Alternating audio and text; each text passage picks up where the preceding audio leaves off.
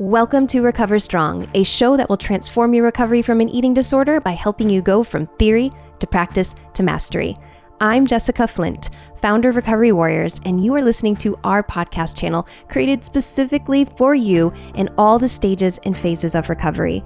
I want to celebrate you for carving out this special time to learn new skills, tools, and get the inspiration you need to recover strong. Let's get started. To start your day, keep your head up, marching on, don't let nothing stand in your way. Hello there, warrior. I'm your host, Andrea Wells. And just like you, I understand what it's like to live with an eating disorder and be held back by body image struggles. The recovery journey is ongoing, and we're all in it together as we learn to embrace new behaviors and new thoughts day by day. Join me as I connect with eating disorder experts and thought leaders to give you the tools, resources, and strategies you need to recover strong. Today, we are bringing back a roundtable conversation from Team Recovery Warriors.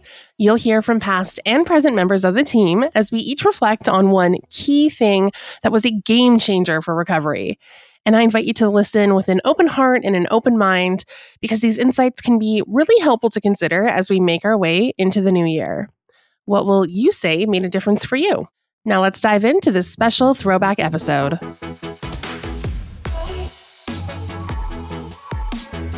Today we're talking about what is the one thing that changed everything in your recovery. And so I have the Team Recovery Warriors here with me, and we're all going to look at the different perspectives of what was the one thing that was a cornerstone piece. So essentially, without this piece being put into place or this building block being established, your recovery wouldn't have had a strong foundation. I'd like to introduce you to Miriam, Madeline, Manaya, and Andrea. My name is Miriam, and I'm the chief editor, which means I'm responsible for all the editorial content on Recovery Warriors. I am Madeline. I am the brand designer, and I'm responsible for making our company vision come to life and build connections in our community to share all of our resources. Hi, everyone. My name's Minaya. I'm the director of marketing here at Recovery Warriors team. I'm responsible for helping our warriors connect to our resources and discover our educational programs. Hi, I'm Andrea. I am the podcast producer for Recovery Warriors shows, and I am responsible for scheduling guests and ultimately growing our network of shows.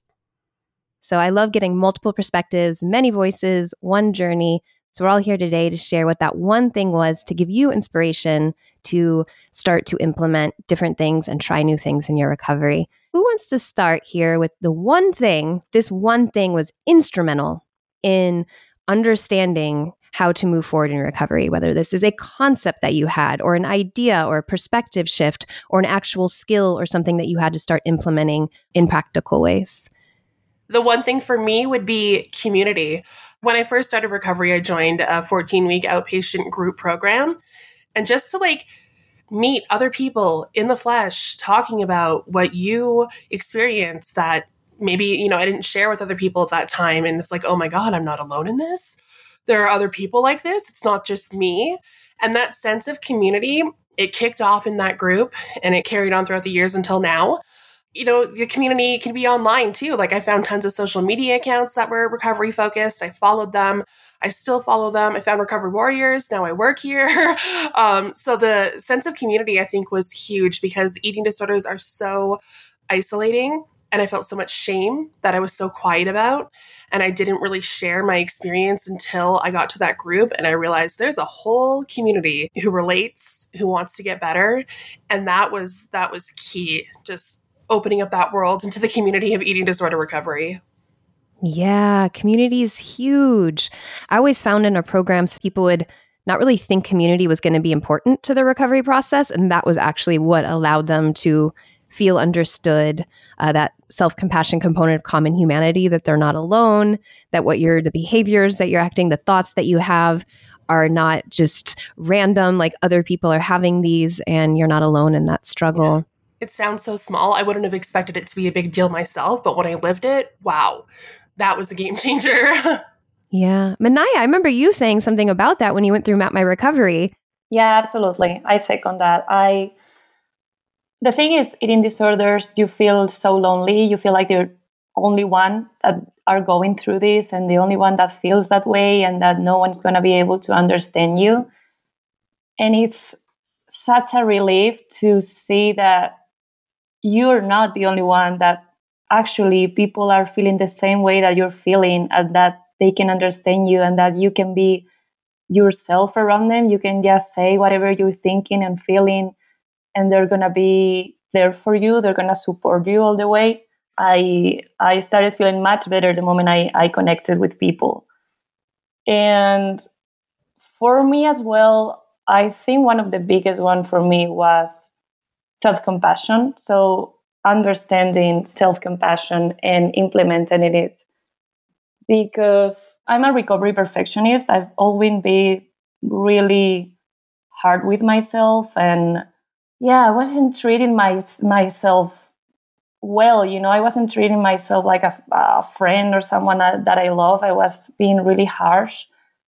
And the moment I implemented the self-compassion, it's like the ED couldn't thrive anymore. I don't think EDs can thrive in an environment of self-compassion. EDs thrive in guilt and shame and fear. So the moment you start using self-compassion, it's like the ED loses power and suddenly you have the power. And the way you deal with everything regarding eating disorder and everything in your life changes so much. You can pick up yourself much faster. The way you feel after a setback or after you engage in a behavior that you're not proud about, it's just a game changer. So it wasn't easy, I gotta say. Like, I understood the concept of self-compassion, but it took me a while to actually being able to feel it and to do it. I'm very, very loving with myself, but it just changed everything for me. How did you go from just intellectualizing it, like hearing about it, self-compassion, this is something that is going to be so helpful in your recovery journey, and then going from that concept to actually feeling it? Were there any certain practices that helped you, or what did that look like for you? For a while, I had to kind of fake it till I make it. So I would constantly give myself words of affirmation. So I like to place my hands on my chest or on my belly. And I would continue to repeat to myself, like loving words like, hey, it's okay, I'm here for you. I hear you, I feel you, I love you, I forgive you. And at the beginning, I wouldn't feel that what I was saying was true. I would just repeat it and repeat it and repeat it. But then I don't know how it happened, honestly. But then one day I just started feeling that what I was saying, it actually made sense. And I actually felt that kind of like love coming from me, to me, through me. And I was like, okay, so this is self-compassion. This is being compassionate with myself and treating myself with love. And so I would say, keep going, keep trying, keep saying it until you feel it, and it's going to come. Yeah, totally. I find that what you mentioned there with the soothing touch gesture, so actually putting your hand somewhere on your body, your heart, or on your face or on your hand, that really evokes the mammalian response of feeling nurtured and cared for, which is like a whole nother layer of what you can practice with self-compassion aside just from the words of self-kindness. So that's great that you combine those two. And I find that self-compassion is like, it reminds me of, the movie The Wizard of Oz, where there's the Wicked Witch of the West. And when you start to like pour water on her, she's like, I'm melting. And then like starts dying. Like what you were saying there is like, when you start to apply self-compassion to your life, it literally like melts away that the wicked witch within you, that the part that's just like criticizing you and is sabotaging you and is so critical. And you can start to use those words to melt away that self-criticism. And it does lighten up over time. I must admit, when I went through recovery, I did not know what self-compassion was until years later. And I went through an intensive training program myself through a mindful-based self-compassion training. So I actually didn't know what self-compassion was when I was in recovery from an eating disorder. I started to learn that I couldn't beat myself up to get to where I wanted to be. I couldn't criticize myself into a version of myself that I loved. But I didn't know there was actually this concept called self-compassion. I don't think the science really started to come out until Kristin Neff popularized it. And now there's, thousands and thousands of empirical based research studies that show the power of self-compassion. But I think it's so cool that it's becoming popularized and is getting out there more in the actual wording around it and the science. Yeah, I want to echo what Manaya said. Like, when you first hear about it and you're so used to beating yourself up when you're struggling with an eating disorder, it doesn't feel authentic, and that can turn you off from wanting to do it. But for me, I kind of accepted, like, it's supposed to feel not natural, or like it's not right, or like I don't deserve it, but do it anyway.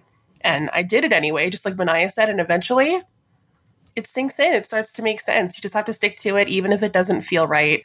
Give yourself the opportunity to do it anyway. So what is another thing, Miriam, what for you was the one thing that really made a difference in your recovery? Yeah, I've been thinking about this. It's kind of difficult. I feel like for me, so when I was in like the deepest part of my eating disorder, I was working in this consulting department of a big accounting firm and working like really long hours, feeling miserable because I was feeling miserable in my job. I knew that was not what I was put on this earth to do. Like, I was like miserable in that. I felt so bad, like, about myself physically, emotionally. And so for me, I think what really turned it around was I found the right treatment provider at that time, right therapist. And she was like, if you don't want to do that, then why are you? And sort of made me like, I guess compassion is kind of a component of it, because I allowed myself to be like, yeah, this is not going to work. I'm never going to recover if I continue to live this life. So I quit my job and I started to really look at myself like, what do I want to do? What do I like? So I started like painting and doing like crochet and knitting. Like, I started doing all kinds of creative things like ceramics. And eventually I realized, okay, actually I have this experience. I want to do something with this. I want to be able to help other people too. And so that's what I was like, had as this big goal. Like, I wanted to do that. And I knew in order to do that, I needed to be recovered and I needed to feel better about myself, the world around me. And so that was this major goal. And again, I think Manaya mentioned this too, like the recovering perfectionist part. Like, I'm the same, like I have this drive. If I want something, I'm going to make it happen. So I started to use that perfectionism in my favor at this point and just made it like, if I want to help other people, I need to come out of this first myself. And so that like helped me really through like eating food, like the weight gain, the like getting more social and everything. And so that was for me, I think the main factor was allowing myself to make that decision. So it's like finding a deeper reason to recover. Mm-hmm. So like giving you a purpose. Yeah. And it sounds like your treatment provider, your therapist kind of helped midwife that experience and help you see that like you don't have to be in this job. You don't have to be living this unfulfilled life in your career. For sure. Yeah. Because I think it became like this spiral, right? Or this cycle where you're like unhappy, you're struggling with this eating disorder, you're trying to find this outlet. I'm like, okay, I'm going to be really good at my job. I will feel better, but I would never, because that wasn't the right job for me. That wasn't the right industry for me. I don't want to become a partner at the big 4 accounting firms. Like, that's never been my dream. So yeah, I think allowing yourself, and again, that's where the compassion comes in too, to choose for yourself and your life and what you want to do can be really helpful. Oh, I love it. So it's like finding greater authenticity, like what you really want and not going after what you think you should be doing, right? Because it sounds like you had a lucrative position with lots of ability to climb up the ladder, but that wasn't the ladder you wanted to climb. Exactly. Which goes to show that eating disorders can be so intertwined with other aspects of our life, where you may think it's just the food and the body that's the issue, but it could be being out of alignment in other areas, whether it's your career, your relationships, your belief systems, growing up from childhood, your origin story that you've kind of held on to. All of these things can be factored into the development and the continuation of the eating disorder. Yeah. And I think it's that like low self-esteem that you're having at that moment, feeling so low about yourself and trying to seek for like acceptance from like, people around you. I went to business school, undergrad, grad school. So I did what was expected or what I thought was expected.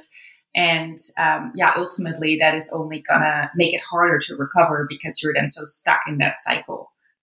I totally agree with, everything that you guys are saying. And I think for me, my one thing is probably a little bit of a mix of everything. So, for sure, I do also want to recognize that I could not have done it without my team, my therapist, my dietitian, for sure, that was crucial. But I think one of the most powerful shifts that I experienced was more internally. And that was when I did my first yoga teacher training and started learning about all the kind of yogic philosophy.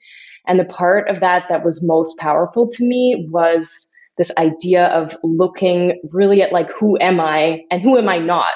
So all of these behaviors, all of these thoughts, all of these emotions, like they don't define me. They don't define my worth. My worth is inherent just as a human being in a human existence. I'm worthy. I'm deserving of love, of acceptance, of all of those things. And whatever my body, my vessel looks like is frankly totally irrelevant. And that sounds so simple and so obvious, but it isn't when you're in the disordered mindset. And so, really just shifting that perception of myself, I guess, in my own mind and really allowing myself to, as I said, sort of look at myself as worthy, I think was one of the biggest shifts for me. Ooh, so it was like accessing these deeper truths of who am I. And oh man, yoga was so helpful for me. The embodiment too on the mat and like making this kind of a sacred time to connect with your body, your breath, the movement. And I don't know, I just remember that being like super sweet and special for me to like dedicate that time to myself and my recovery. Did you start off doing the yoga more like for the physical aspects of it, but then found that the emotional, mental, spiritual was what really like awakened your recovery? Yeah, so it's kind of a funny story actually, because I started yoga on my recovery journey.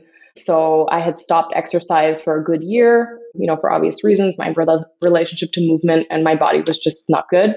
So we had decided with my team that at first there was just going to be no exercise other than like going for walks or things like that. And then sort of when I was about a year or so into my recovery, I wanted to move my body and I wanted to find a way to do that was going to work. And they had a yoga teacher who did body love yoga.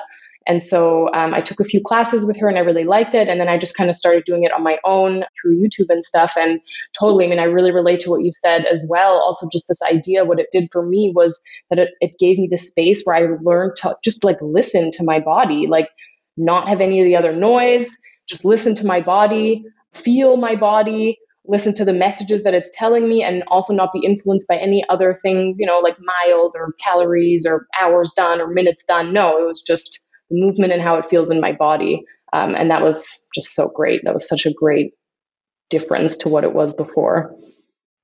I find the teachers too are so helpful in yoga when you get like the right teacher who is talking more about the deeper truths. Like you're saying these like, who am I? Not like chaturanga is like a push-up, like we're in like some of these yoga ones. Like, I've gone to some yoga classes where I'm like, I feel like this was just like a workout class, but it's the ones where the teachers really just, it's like you go in and you're like soaking up all this wisdom at the same time. The mind body connection, all of that is just helping rewire the brain. Totally. And now you are becoming a teacher, right? You're in teacher training? I am a teacher. You are now. Okay. You are a teacher. I am a teacher. It's been a little while already. I'm doing my second teacher training. So I'm doing the next level. Obviously, I loved it so much that I had to keep going and will probably continue to go on that path for the rest of my life. So yeah, I love it. And I hope to be one of those teachers that you spoke about. I love you. Yes, we'll have you at our retreat.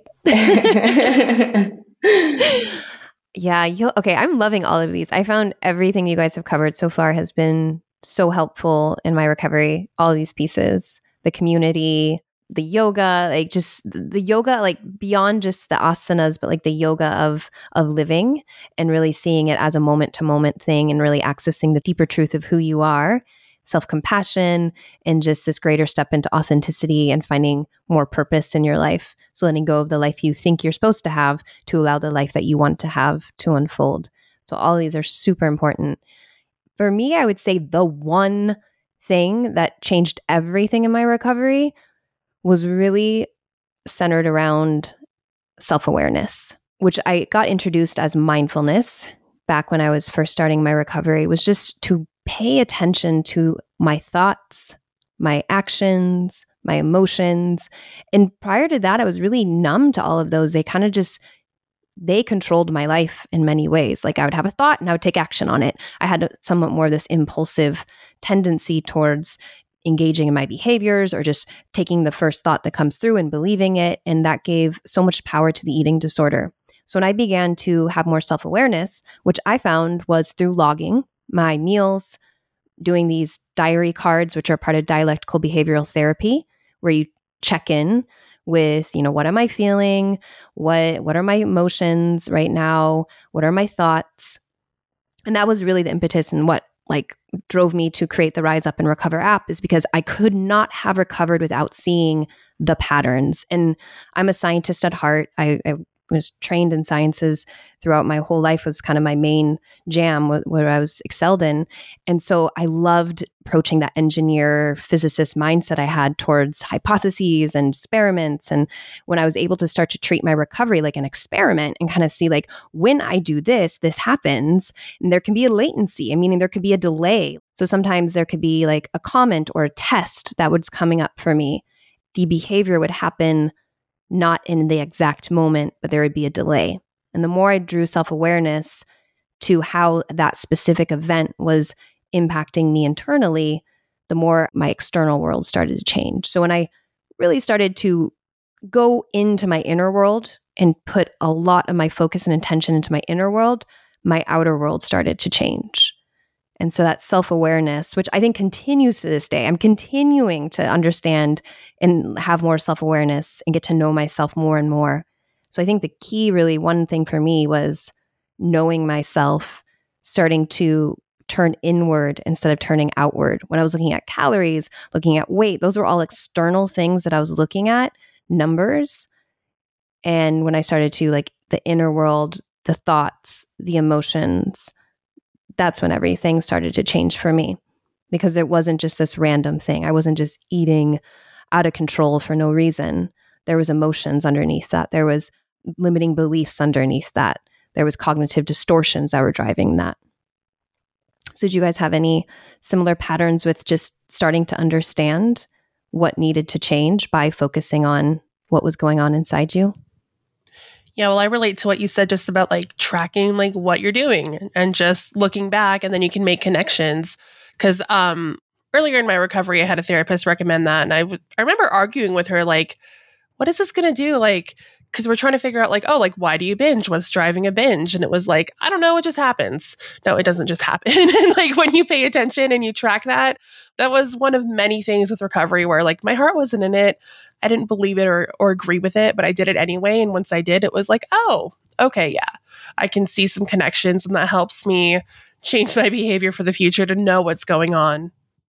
Yeah, totally. And I always thought too, with a lot of these things, at least with the self-monitoring, so we could say self-awareness, self-monitoring helped me build self-awareness. So how did I get to more self-awareness? Through self-monitoring. I continue to monitor myself, once again, now, even years after being recovered, because it's helping me grow and improve and evolve at a much faster rate than if I didn't. But I found that I always, during the time with my meal logging and all of that, I was but I don't want to be obsessed about this. I don't want to have this be my life where I'm always logging my meals and having to pay so much attention to it. So I kind of resisted that practice at first, thinking that, is this how it's going to be forever? Is this what I'm going to have to do for the rest of my life? And I no longer monitor my meals or any of that. I mean, I continue once again to this day to monitor my emotions and try to understand them more. But because I just find it really fun. You can pay me to stop doing that. I love it. And so we can really, when we understand ourselves, we can do better. So that was one thing just to kind of put out there, is with that meal logging and self-awareness, it's not forever, but you do understand the patterns. And when you know the pattern, then you can actually get in there and work on it. Mm-hmm. It's only temporary, like everything in life. Well, I just brought my car to the mechanic. It's the similar thing when you go to the mechanic and you hear something and you I don't know what this is. And then they diagnose it and they're this is what the issue is. This is how we're going to work on it. and then they work on it, it's not as fast as like taking yourself into the mechanic because obviously there's a lot of more that goes into it. But if you are just hearing this noise in the background of your mind and you don't ever pay attention to it and really put your finger on it, then you're not really able to address it in a more systematic way. Totally. And I feel like that's what makes that practice, I guess, of self-awareness so powerful. At least that's also what was my experience, is that we're humans. And as Andrea said, the only constant is kind of change. Everything's temporary. So that means things are going to keep happening, right? We're going to keep having difficult emotions. Maybe they're not as related to the eating disorder anymore, but other things, other narratives that we have in our mind. And if we know how to observe that and then work our way through that, then that's going to benefit us for the rest of our life, right? Not just in the recovery journey. Yeah, exactly. Just being able to say, oh, look, this is now in my experience, or I'm experiencing this emotion, or this person just said this, and I'm experiencing this thought, which is bringing up this emotion. It's just that mindfulness aspect of self-compassion, right? And as we know, the two really go together. You can't be self-compassionate without the mindfulness, because you need to know where to address the self-compassion through the awareness and the mindfulness. Well, I've loved listening to all these ways that you guys have really found the one thing that moved the needle in your recovery. And from there, other things just started to fall into place. And so, listener, think about all these different things, whether it's community, whether it's connecting to the deeper truths of who you are, whether it's understanding who you are from a very mindful, self-aware place, or having self-compassion, which once you are more aware of self, you can become more self-compassionate, and also just stepping into who you truly want to be, not what is expected of you or what you think you should be in order to be loved or to fit in. And then from there, you can find much greater purpose and meaning. How about everybody just signs off with one thing you want to share now? This isn't just one little piece of inspiration or something that you took away from this conversation that you feel is a good way to wrap it up. The first intuitive thought that came to my mind was to treat yourself like a friend, which is kind of like what Manaya was saying.